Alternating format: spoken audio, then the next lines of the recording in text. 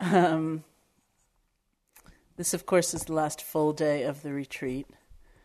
And I'll just make a couple of announcements at the end of the sitting. The next unfolding of the instruction is the offering of loving kindness in a much bigger, more global, expansive way. And there are a number of ways in which this is done.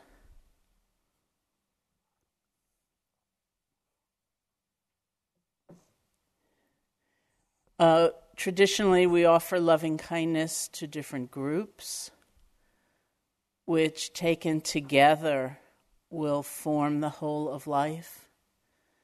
And these groups, of course, are somewhat arbitrary, but it's our way of bringing together various elements of life. So one grouping traditionally is all beings who are very happy, whose lives are basically mostly pleasant, those whose lives are a mixture of pleasure and pain, those whose lives are largely suffering. So it's almost like you don't have to think, this isn't like social commentary, it's more like poetry, actually. It's just a way of bringing together ways that we tend to see the world. Friends of mine who are terrible insomniacs say that sometimes they lie in bed and they will do loving kindness for all beings who are awake, which is not only themselves, but those beings at the other end of the world who are beginning their day or in the middle of their day, the people, the animals, all creatures, and all beings who are asleep, which does not include them, but will include many others.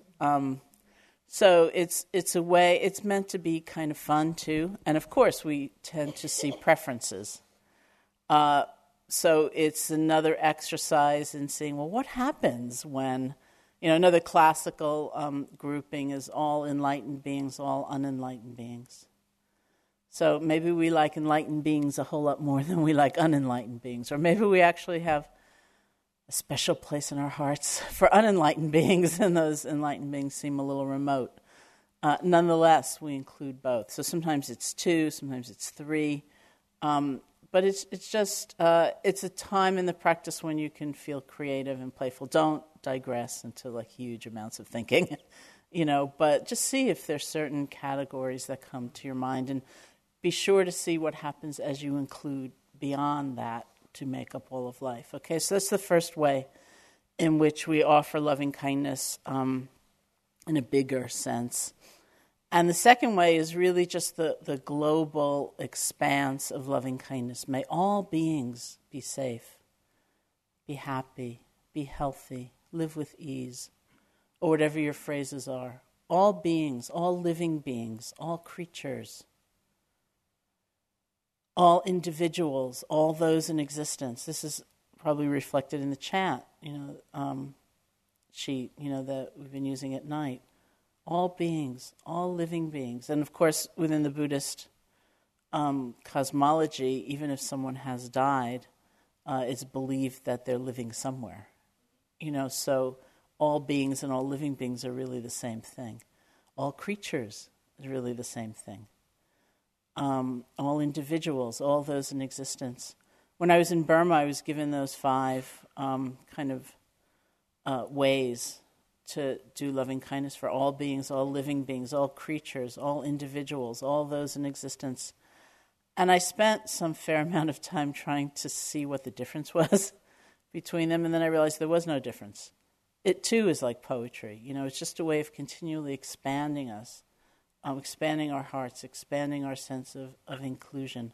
So you can use just all beings if you like. You can use more, more like all beings, all living beings, all creatures, and see what happens with that. Sometimes people feel really uncomfortable, or it's more difficult without the singular recipient, it's more diffuse, clearly. Other times, other people might feel just wonderful. It's like, hey, great,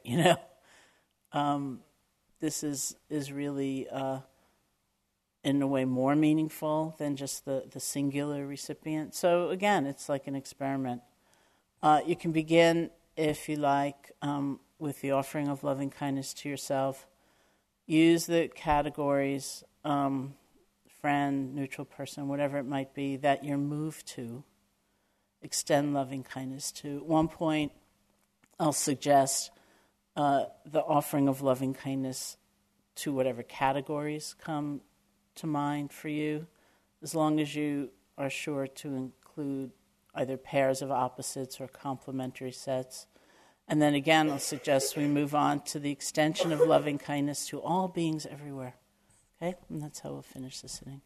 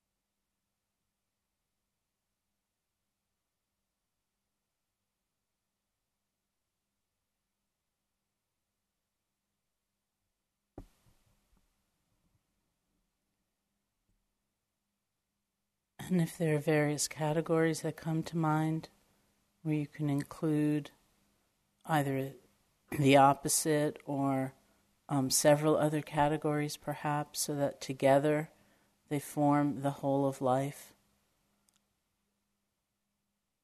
You can spend a little bit of time with one part of that totality, and then another part, and then another part.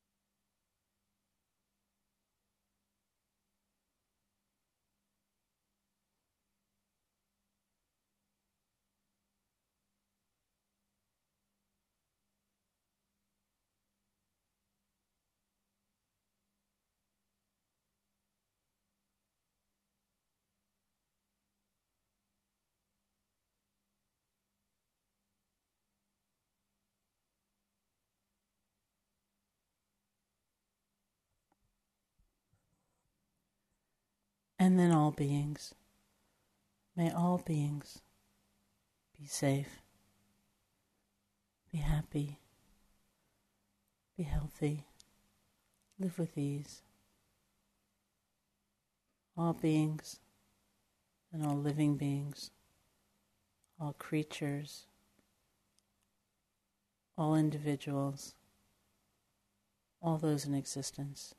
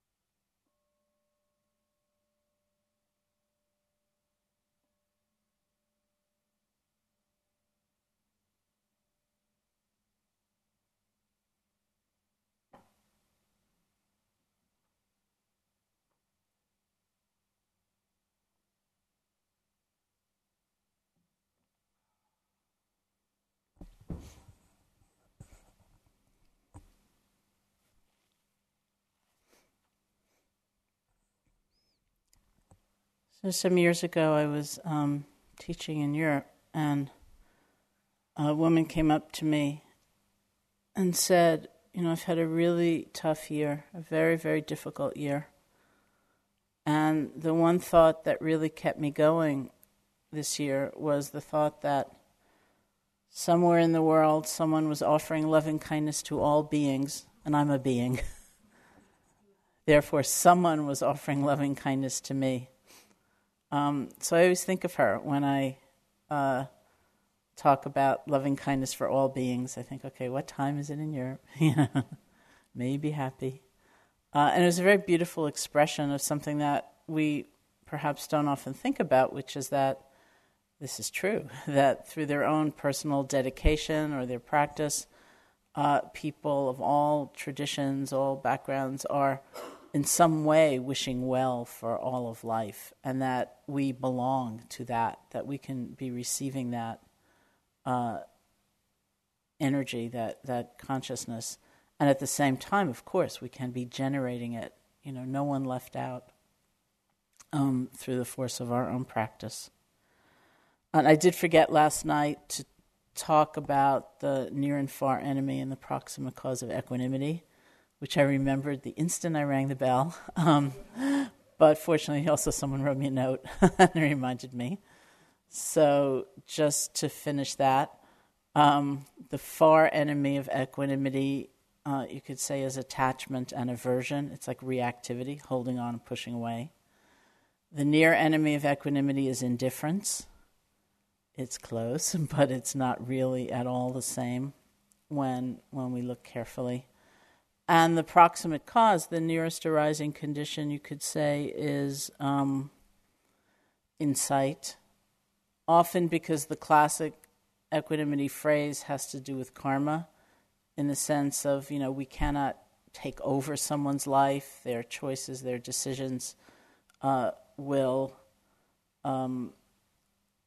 be determining of their happiness in many ways, that we can't remake someone's life according to our wishes. The phrase most classically uses the word karma because that's such a complex notion and would take so much discussion. Very often, if that's a difficult word for people, we don't, we just say the phrase in our own way, whatever that might be. So classically, the proximate cause of equanimity has to do with insight into karma, in the sense that we cannot take over someone's life and make their choices for them and determine their happiness. But I think we could leave it as insight, just for the sake of the model. So today is the last full day that we're here together. We really ask you to try to maintain the silence through the morning lunch and, until we actually formally do some mindful speaking together. The afternoon schedule is a little different, so please look. There are two somewhat shorter sittings, and then we really need you to be in the hall when all the announcements are being made and the kind of description of what to do to close the retreat. And following that, there'll be a period here in the hall of mindful speaking, and then a period of extremely mindful speaking on your parts in less formal sense until tea time. At tea time, the whole center goes back into silence, and we'll maintain that through the evening program, which is as usual, and then through the morning until we actually close in mid-morning tomorrow. In doing the practice of metta, generally speaking, in any one session, the bookends, basically. The beginning of the sitting is often loving kindness for ourselves. The end of the sitting is loving kindness in like a big, more expansive way, all beings or all of life or whatever. And what we do in the middle can always change. Sometimes we are really moved by gratitude in a particular way for someone, or we're going to the post office and the clerk there is our neutral person, or we have a friend who's in trouble, or we, are having a conflict with somebody. So that middle part of the sitting, it would be a lot, to do all the various categories in any one sitting, perhaps. And so if you begin with yourself and you end with, like, really this global expanse of all beings, you can just see what you're moved to do in between, okay? We have time for just a few questions, and then we'll... the last of the individual meetings, by the way, the list is on the board, so you should check that. Yeah.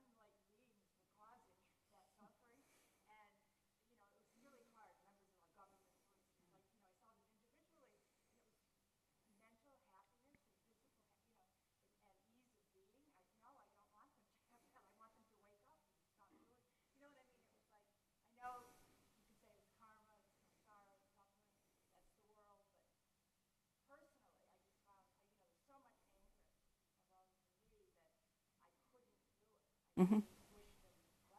Mm-hmm. Okay, so the comment was about, I'll paraphrase, the difficulty in offering loving kindness to those who seem to be perpetuating suffering and causing suffering for others, and how it brought up a lot of anger, rather than, and it seemed kind of ludicrous to be wishing them well or wishing them mental happiness and so on. Well, first of all, it's a lot to expect in 10 minutes, which is how long we did that part of the practice. In a way, one undertakes a practice for the long haul, and really to see what happens. And part of what happens, I found, is an unfolding of a different kind of understanding. Somebody was doing research on loving kindness meditation, and she called me, and she said she'd interviewed some number of people doing loving kindness practice, and she said she was kind of struck by how every single one of them, unbidden, had said that one of the insights they had doing the practice was that all sort of negative, harmful action comes from a place of suffering. And I thought that was kind of interesting, that there's just a kind of shift. And then, there's a big exploration one needs to make. Does compassion mean weakness? Does it mean giving in? Or can it be the foundation of maybe some very strong action, but without such a kind of clear-cut sense of them, and the other? And it's a big reflection, too. Like, where has that gotten us? Except into a kind of cycle of just this sort of endless polarization, and hatred. And I think often of Albert Einstein's quotation where he said something like, "The significant problems that we face cannot be solved by the same level of thinking that created them." The significant problems that we face cannot be solved by the same level of thinking that created them. And so it takes a lot to keep exploring, is there another way of thinking about all of this? And to see how it leaves us, because it leaves us weak and ineffectual and unable to seek change, then it's not right. But I don't really believe loving kindness or compassion will do that. And so if you're willing to make the experiment to see what happens, it's kind of an interesting understanding about one's own actions, about the actions of others. They say generosity, for example, the best kind of generosity comes from a sense of inner abundance. And we kind of see that, like most of us probably know people who don't have very much objectively, materially, but they have this sense of giving because there's some inner space that allows them to give. And so you have to think, well, if one doesn't have that at all, and one's actions are more and more distorted and kind of twisted, seeking happiness, wouldn't it be better if someone had that, And maybe they wouldn't be acting in the way that they were, But that comes from experience and one's own insight into oneself. So, but I have a sitting group in Washington, D.C. I go once a month, a small sitting group. Needless to say, since you brought up political figures, it's quite a lot that comes up. And it's interesting, just to see what one is inspired or not inspired to do, in doing the practice. Mm-hmm.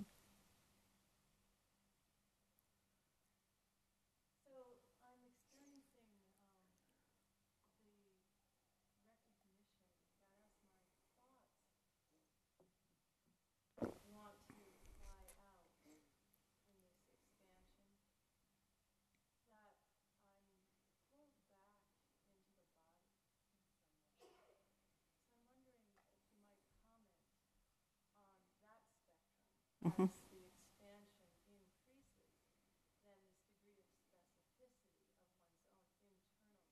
Mm-hmm. Mm-hmm. So the comment was about the tendency or the possible tendency of one's thoughts kind of flying out in this greater expanse as we broaden the field, and there isn't a specific object or recipient of loving kindness, and at the same time sort of the balance being found by a greater awareness of the body and kind of the internal process of what one is going through. And I think that is a very natural experience, that there's a kind of a balance in that way. I don't know that you need to try to arrange it, or make it happen, but so much as just kind of see what happens. Certainly as there's kind of a more global expanse, there may be less of an image, less of a sense, although sometimes it works for people. And I think there are many things that will arise that can be the sense of anchoring, in the present moment. Certainly the sensations in one's body, the feelings that may come up, and it's always useful to have a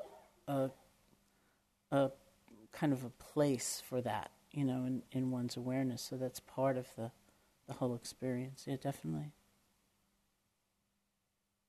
Yeah.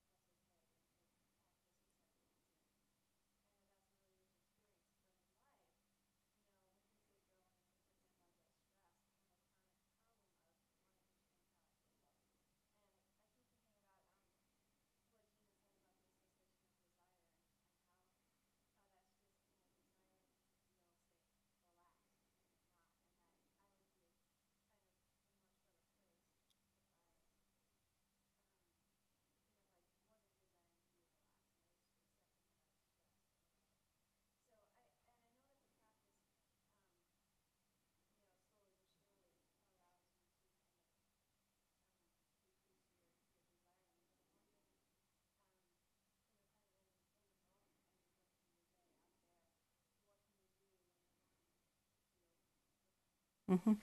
Yes, the question was about, and particularly in life, wanting perhaps to be less stressed or more relaxed than one is actually feeling in the moment. So it becomes sort of oppositional, and how does one kind of accept what one is actually feeling, more than fighting it. I think the first thing really, of course, is practice, as you also pointed to in your comment. Because if we have something like a daily practice, which we'll talk about, later, tonight or tomorrow, then what happens is we become aware of what we're feeling much sooner. So it hasn't been sort of an escalation of something to a kind of pitch of intensity before we notice it. We can recognize it much sooner, and that's important. And then even to do something like mental noting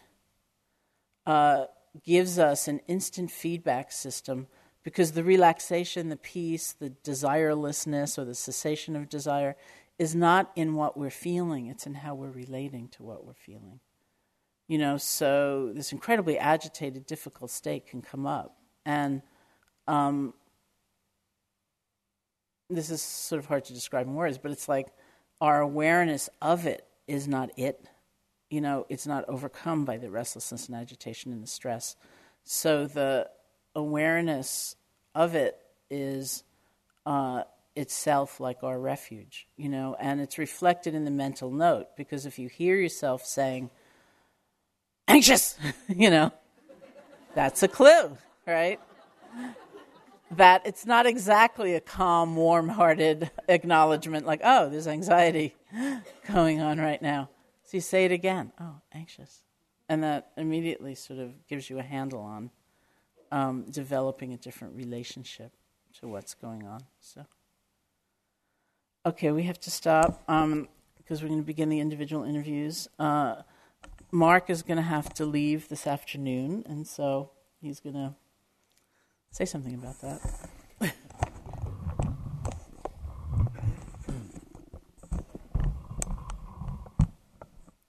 So I'm going to be leaving this afternoon.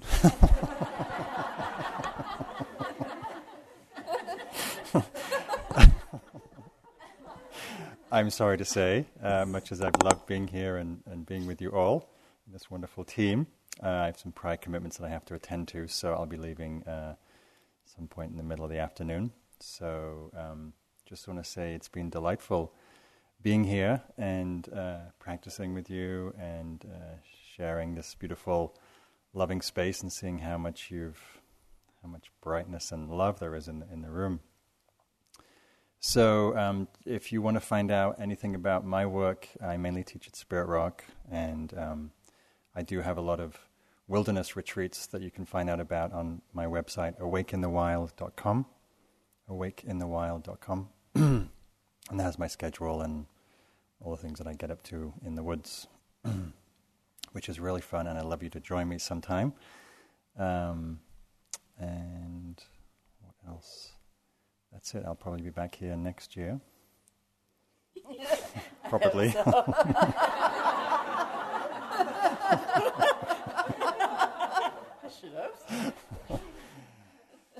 And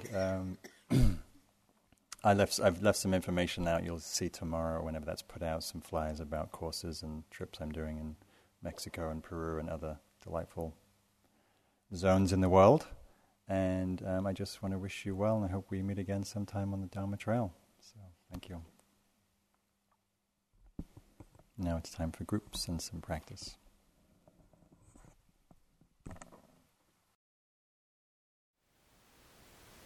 Thank you for listening. To learn how you can support the teachers and Dharma Seed, please visit dharmaseed.org/donate.